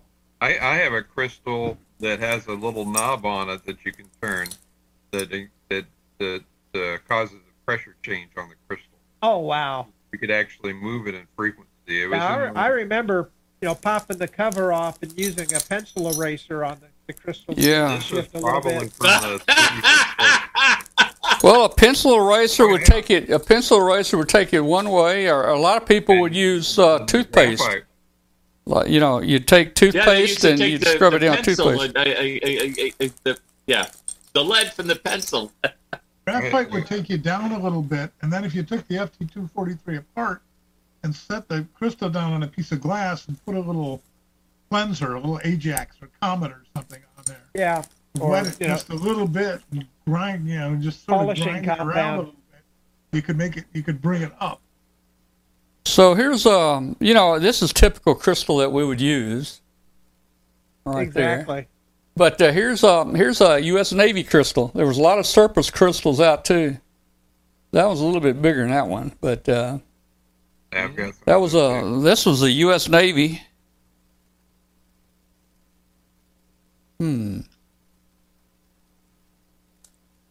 Got another Navy one here, I guess. Yeah, but I'll look for the one that's got a knob on it. Yeah, I've seen those with the knob on them.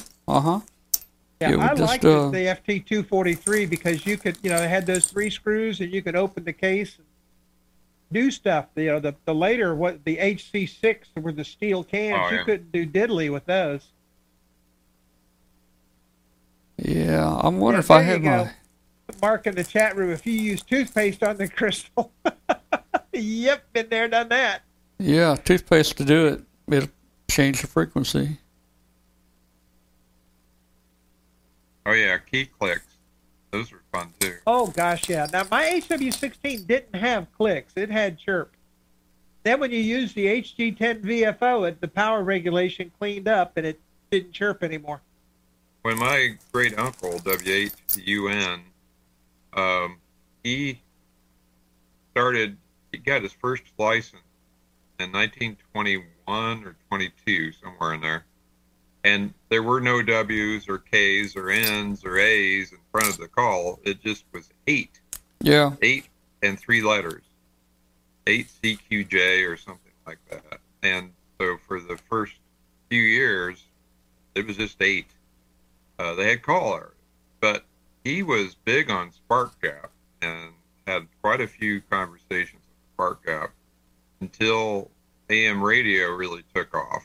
Wow. And he would wipe out half this town when he got on the air, so he had to give up spark gap. He used Bill, maybe you can tell me, Bill. Bill, this looks like a little military box. I just opened it up. 27.8, and it has the typical military wrapping paper. Let's see that paper, and I unrolled it. It's a crystal. But look, I've never really seen one like this. I can't. It's not big enough on my screen. Not big enough? Let's see. I think maybe that's a flux capacitor. I don't know, man. Maybe so. Can you see that? Is that better? Oh, yeah, that's a flux capacitor for sure. Look at that. That's a crystal, but it's got leads on both ends, so that's kind of unique. It's wrapped in their little looks like their Kleenex paper. The military used to wrap this stuff in, and it was in a box. This first time I've ever opened it. I figured it was just a regular crystal. I don't think I can get it back in the box now. There we go. Well, things are useless without the box, Tom. You got to get it back in the box. Yeah. No, I think I have a TR4B. Yeah, I have a Drake TR4B, R4B, and in the back of it, there's like 10 crystals. And I'm saying to myself, well, I'm not going to do anything with the crystals in case I need it. I guess these people did Mars, and, so I said, well, I'll just keep them in case I need it. You were talking about that HG10 VFO. I think I may have told this story once, but I had a Knight B44 VFO, and the thing was so microphonic. Yeah. I had another ham who lived probably less than 1,000 feet from me when I was a teenager, and this thing was so microphonic that I could put on the spot switch and yell at the thing. And if he tuned off to the side, he could. You can modulate it. You can modulate it, huh? But just by vibrator talking. Smoke detected the FM. Yeah. By tuning off to the side a little bit. It was so microphonic that I could yell at the V44 box. No microphone, no nothing. Just yell at the box. A lot of these companies that made these crystals, they've gone out of business. Everything is now synthesized and all that stuff. Your DDS and all that kind of stuff. But this was a good old. This was store. Went back when there were ham radio stores. Yeah. And there'd be this little yellow stand-up rack on the counter that had a couple of rows of crystals. Crystals, yeah. Well, you only needed a few because you'd make a call on one, and the person answered you. He was always on a different crystal. Nobody's crystals matched. He would call you on a different frequency, and that's how it used to work. Yeah, there was and I remember International Crystal, Fox Crystal. What was that, Bill? International Crystal, Fox Crystal. I'm not familiar with Fox. I remember every time I bought a new 2-meter HT, I had to get all new crystals. Yeah. Because they didn't interchange between the various rigs. And, I spent a boatload of money with International Crystal. Yeah. I need to build up a little transmitter, put a crystal in it. Wow. But, I ordered that set of... I forgot about Jan, yeah. Yeah, Jan. Jan was good back then. One of them... I don't know if it was for the BidX or one of the QRP transceivers. There's a company out there that'll sell you a set of 10 crystals, but they're the tiny, Arduino CPU size crystal. But that's what fits. That's why Joe started 3D printing these little cases, and it's just got that little crystal, and you just solder it into the Molex connectors, fit it in, and boom. So probably the old timers will know what that is. That crystal. Oh yeah, that looks like 100 kilohertz. That's 100. That's 100 kilohertz. Yeah, the marker. That's 100 kilohertz crystal right there, and that's for calibrating your radio dial right there. Every 100 kilohertz, it would put a carrier on your receiver, and you could adjust your dial, and every 100 kilohertz you kind of calibrate. Wow. I don't know why I'm keeping this stuff. I don't know. I bought the HW16 to refurbish here a couple of years ago, and that's been the hardest part is finding crystals to use with it in case I didn't want to use the VFO or what have you. I want to rebuild it and have it working with crystals first, and then rebuild the VFO. Now, Glenn, when remember the crystal oscillators in the can, the 4 pins that were in a dip socket? They put out a fair amount of power, actually. And so one of the frequencies that was standard was 28.322 megahertz in the 10 meters band.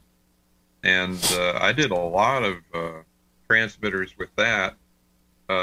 One fellow took a Lantern battery, one of those little 28.322 oscillators, and hooked it up to his antenna with a Morse code key. And he was able to work all states on 10 meters when the band was really hot. Oh, wow. And he still had juice in that battery when he was done. Took him about a year to work all states on 50 milliwatts. And so, but I worked up a little circuit where I varied the supply voltage and I AM modulated one and made a little AM transmitter out of it. And it worked really well. Oh, phenomenal. James Knights, that's the name I was thinking. James Knights, Sandwich House. Knights Crystal. Yeah. I think for me it was International and Jan, which were owned by Allied Radio. Well, and and then there was a secret too on the 15 meters, 21 megahertz. You had a 40-meter crystal. You could use the third harmonic here, I guess, and you could get on 15 meters with a 40-meter crystal. That was kind of cool. My entire novice career, all I did was 15 meters because I didn't have room to stick a 40-meter antenna up at my parents' house. So I had a 2-element 15-meter beam, and that's all I ever did with novice. Wow. Fortunately, the sunspot cycle, it wasn't up and it wasn't down. It was kind of in the middle. So fortunately, I could get out there and make contacts on a daily basis. Yeah.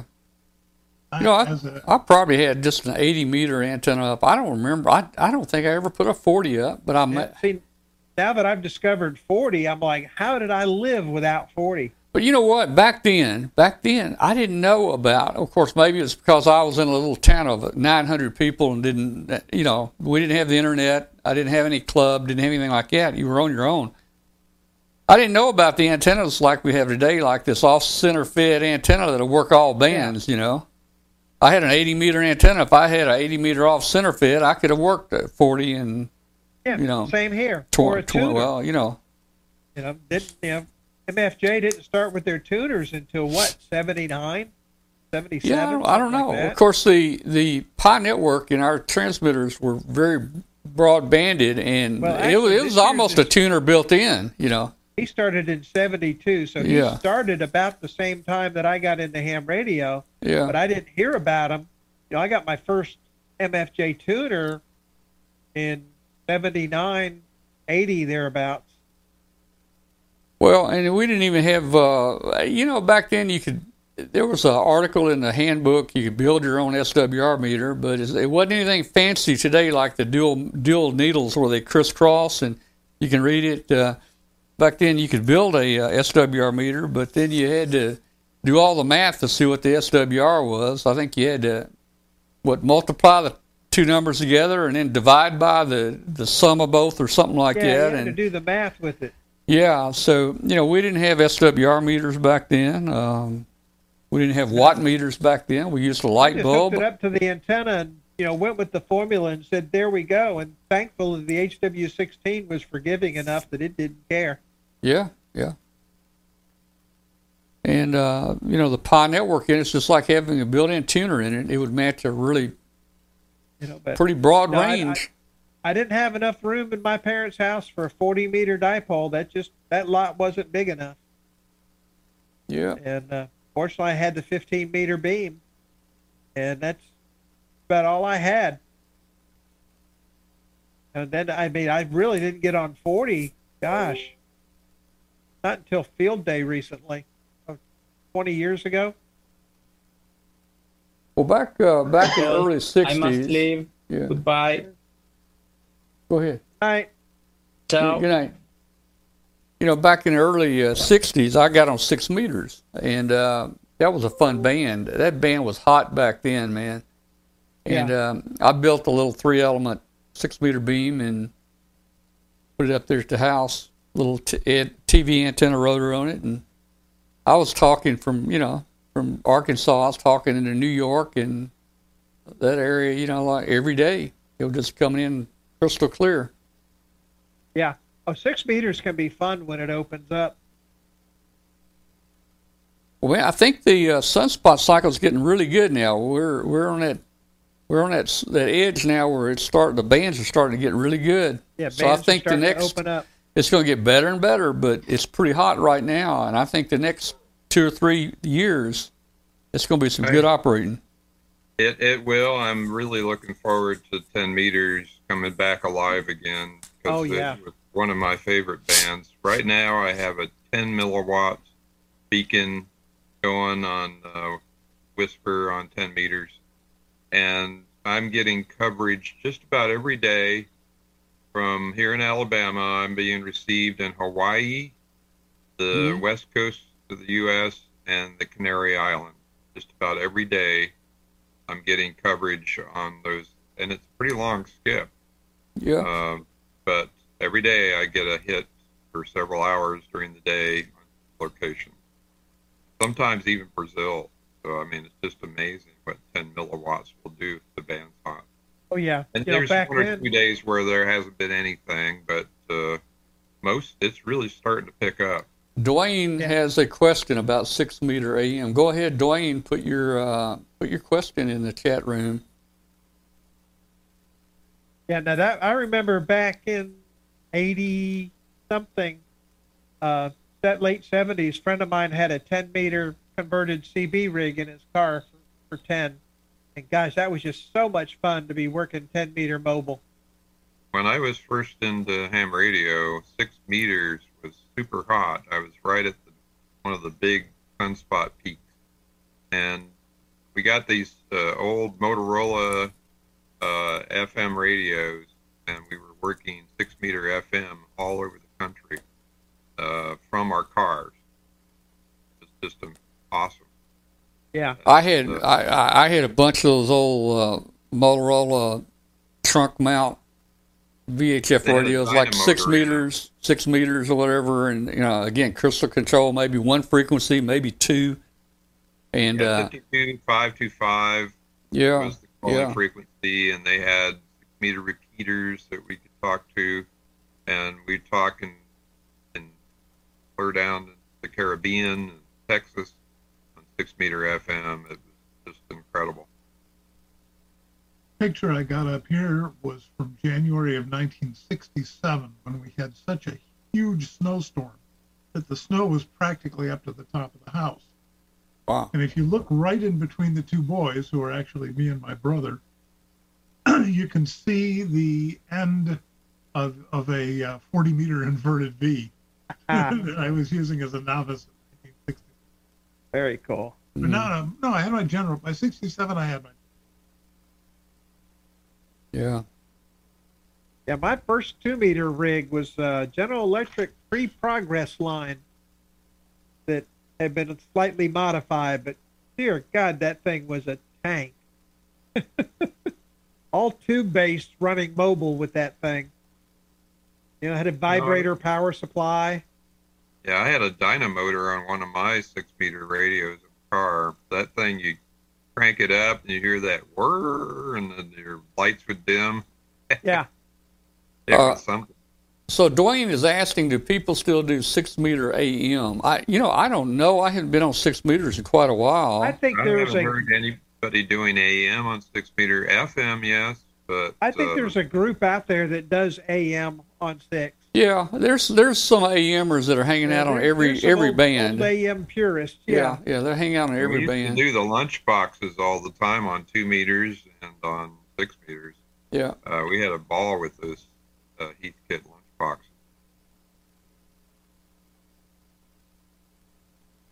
Yeah, I mean, I've got 6 meters in the car, and I just need to tune the antenna, start playing there some. But it looks like I'm going to be coming to Huntsville an awful lot over the next couple months. Seems like every 3 months there's a cat show over in the Huntsville area. So this demon child may just be making the run to Huntsville. Hey, let me know when you're over here, and I'll come out and see the show. I went to a cat show years ago. It was a lot of fun. Well, I'm going to be at the cat show this year on Field Day weekend at the JC Center out by the airport.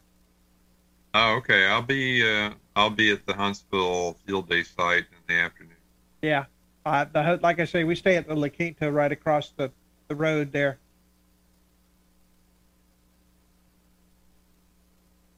But yeah, I usually hop around to a couple of different field days. There's one in Decatur, Alabama, Decatur Club, Huntsville Club, sometimes the Athens Club, and I always run CW for each club.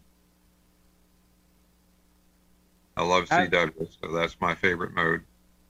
I've hated it. You know, I've missed field day like probably 5 out of the last 6 years because it always falls on this one cat show weekend, and it's one of the few shows that I can drive to.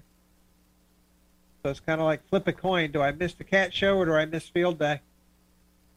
Hey, put antennas on them, and then you can transmit from the cat show. Yeah, right. Mm-hmm. just strap a little, FT857 on the back with a 40-foot whip. Hey, they're big enough. They are. They really are. It's kind of like feeding a pair of Shetland ponies. Uh-huh. Well, let the cat all right, guys. It looks like all kinds of radios have cat control now. Yeah. Oh yeah. It looks like we have moved into. Are we Japan. on the coast of Japan there? Yeah, I think so. Let's see. Wow. Let's fix the update here in about 1 minute. Let's see if it puts us over on the land there. So what's our speed? 117. Our Not bad. Speed's 117. If we can hold that, we got to make some time up, man. These laps are starting to take too long,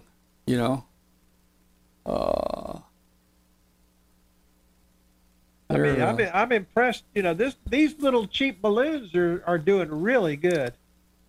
Yeah, and Bill just got his stash of them in this week, and we'll let him help us evaluate them.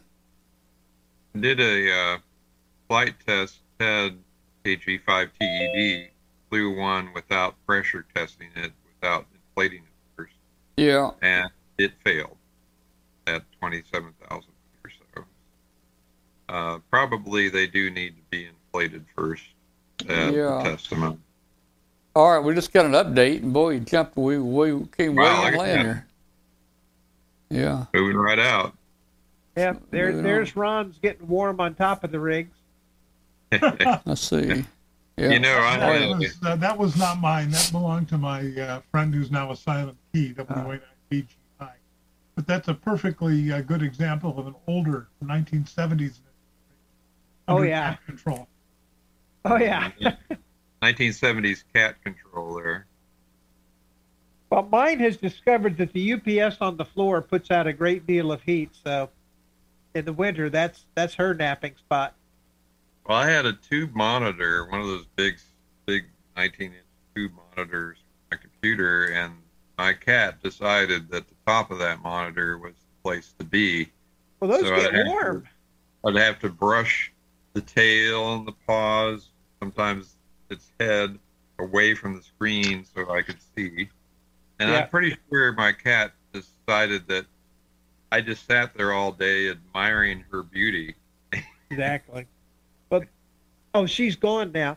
This one, when she comes up, I have basically 3 computers here that I can rotate between. And, my work laptop's here, my personal stuff's going here, and I've got the other one here for looking stuff up. And she will jump up and get right in the middle. And so I turn to go to the other one, and she comes over and gets in the middle of that one. I turn over here, and she comes walking over and gets in the way again. And I'm like, I give up.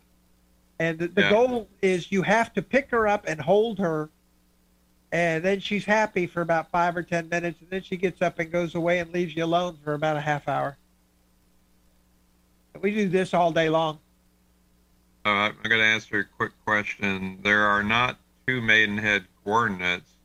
One of what looks like the Maidenhead coordinates is the telemetry call sign on the that that we use for the second transmission on Whisper to embed telemetry. And in Tom's case, what is it, 1-8? No, this is the QL7 here. Q7? Yeah, Q7. Okay. Q something 7, something. So QL7 SKI. And so the items that aren't the Q and the 7, we can embed temperature, bad solar panel voltage, and the 5th and 6th characters of a grid square. So if you take that, you add that to the first call sign, which is W5KUB. The second call sign is QX7XXX, where you embed the telemetry in that and the power field. So you can get things like finer altitude, temperature, solar panel voltage, and the 6-digit grid square that way.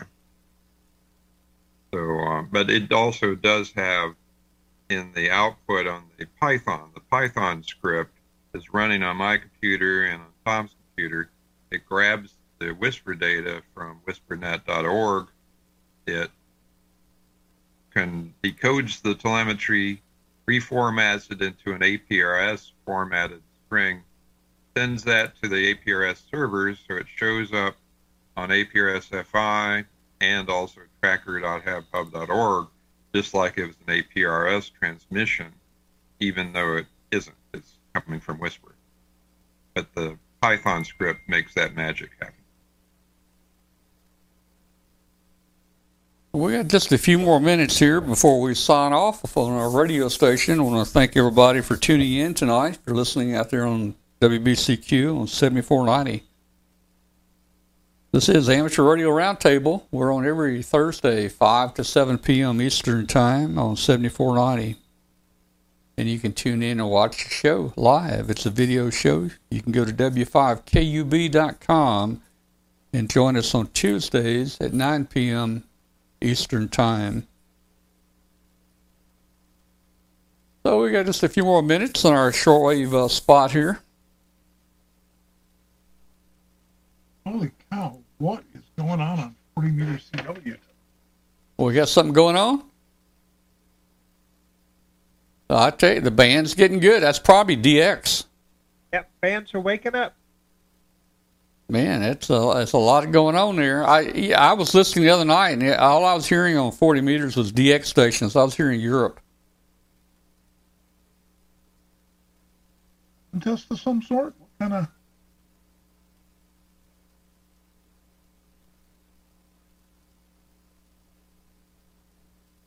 I don't know. Weird. I don't think there's a contest during the week. Well, you know, was it yesterday or today, Ham Radio Day or World Ham Radio Day? Now, maybe just a bunch of people got on. I don't know. What band is that? 40. Oh.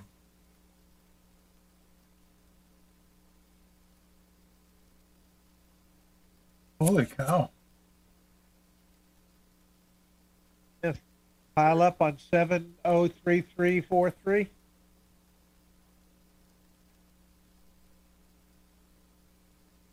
$7033. 40. I mean 70. Something going on there.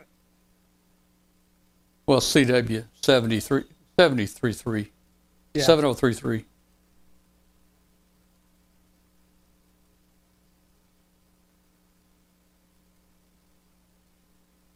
Turn the volume up, Ron, and we'll see who's giving the pilot there. Oh, good heaven. That's a big pilot. Yeah, now the question is, whoever is working them, is he up or down 5?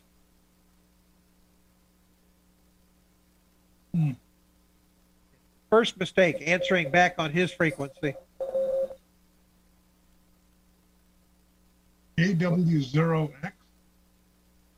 I don't even know where JW0 is. JW0? That's an island off of Japan. That's probably a special island. Yeah. That's Svalbard. Let's look it up. Let's look it up right here. That's Svalbard? Okay, Svalbard. SVALBARD. JW0X JW0X, is that what it was? JW. I would have thought that was right there. That is, what is it? JW0X? Yeah, that's who they're calling.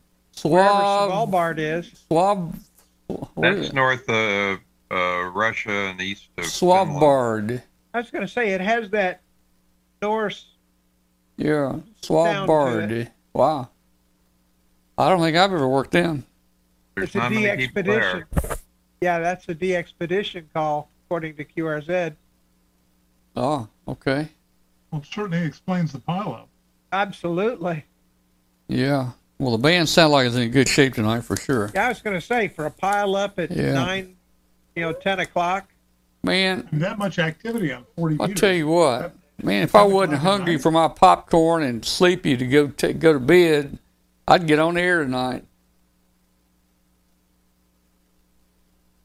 Yeah, that's me. I've got, fortunately I work from home tomorrow. Oh, you can sleep till noon. No.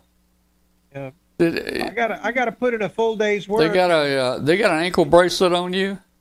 Not really, but in between phone calls and emails, I get to go play over on the lab side. Yeah. And like I say, I kind of have, I guess you could say, open mouth and inserted foot, and I'm pretty much on the hook for 3 books instead of 1. Yeah. And they're basically 3 books as fast as I can turn them out. So I did it to myself. By the way, that wasn't any kind of fancy flex radio or anything you're looking at. I was wondering. That was a $20 SDR dongle hanging off the IF of a 35-year-old ICOM. There you go. Mm-hmm. I had that. I put the IF board in my FT950 to get me the I've pan got one adapter. of those FunCube dongles Pro Plus, the one that does HF, and it does a pretty decent job on HF for a $200 dongle from Great Britain. That they really work well, and I use that monitor HF when I'm listening to the whisper bands, just anything. I'm dying. This ICOM, for as old as it is, that's an old ICOM 735 on you. Oh gosh, I love the 735. And it's got a 70 meg first IF. Yeah. So you take any of these cheap $10 SDR dongles, and 70 meg is just right in the wheelhouse. Exactly. Mm-hmm. All right, guys, I think I'm going to sign off. It's getting kind of late here, and I think we've talked enough about pennies and different things tonight. Maybe we can have something a little better next week. Hope so, anyway. Thanks, everybody, for joining us. I'm going to turn it. Yeah, there we go. And now you got me. I want to say good night to everybody. Yeah, you got me wanting to turn on 40, but I know if I do that, I'll never get any sleep. Yeah. Now the question is, do I want to use the Kier or do I want to use the bug restoration project? All right. Well, good night to everybody in the chat room. 73, everybody in the chat room. We'll see you next week. See you next week. See ya. See y'all. We'll see you, Tim. Thanks for joining us, man. And Tom, I guess we'll see you in Dayton. Yeah, we'll be up there. 4 weeks, we'll be there. We had been in Building 3, right next to. Well, you knew where our spot was. Well, no, I remember you. I remember you out in a tent. Well, we were only in the tent that one first year. Oh, really? Okay. And the year yeah. I remember now. I remember. We had all the water in our booth and everything. I remember. Like that. Yeah. And, but the rest of the other years, we've been in Building 3, right next to Mesa. But apparently, some of they were trying to just sort of move things around to make things a little more efficient. Yeah. They're actually, you guys are, if you come in from Building 3 to Building 2, there's a door there. And I think if you come in that door and turn left, that's where you are.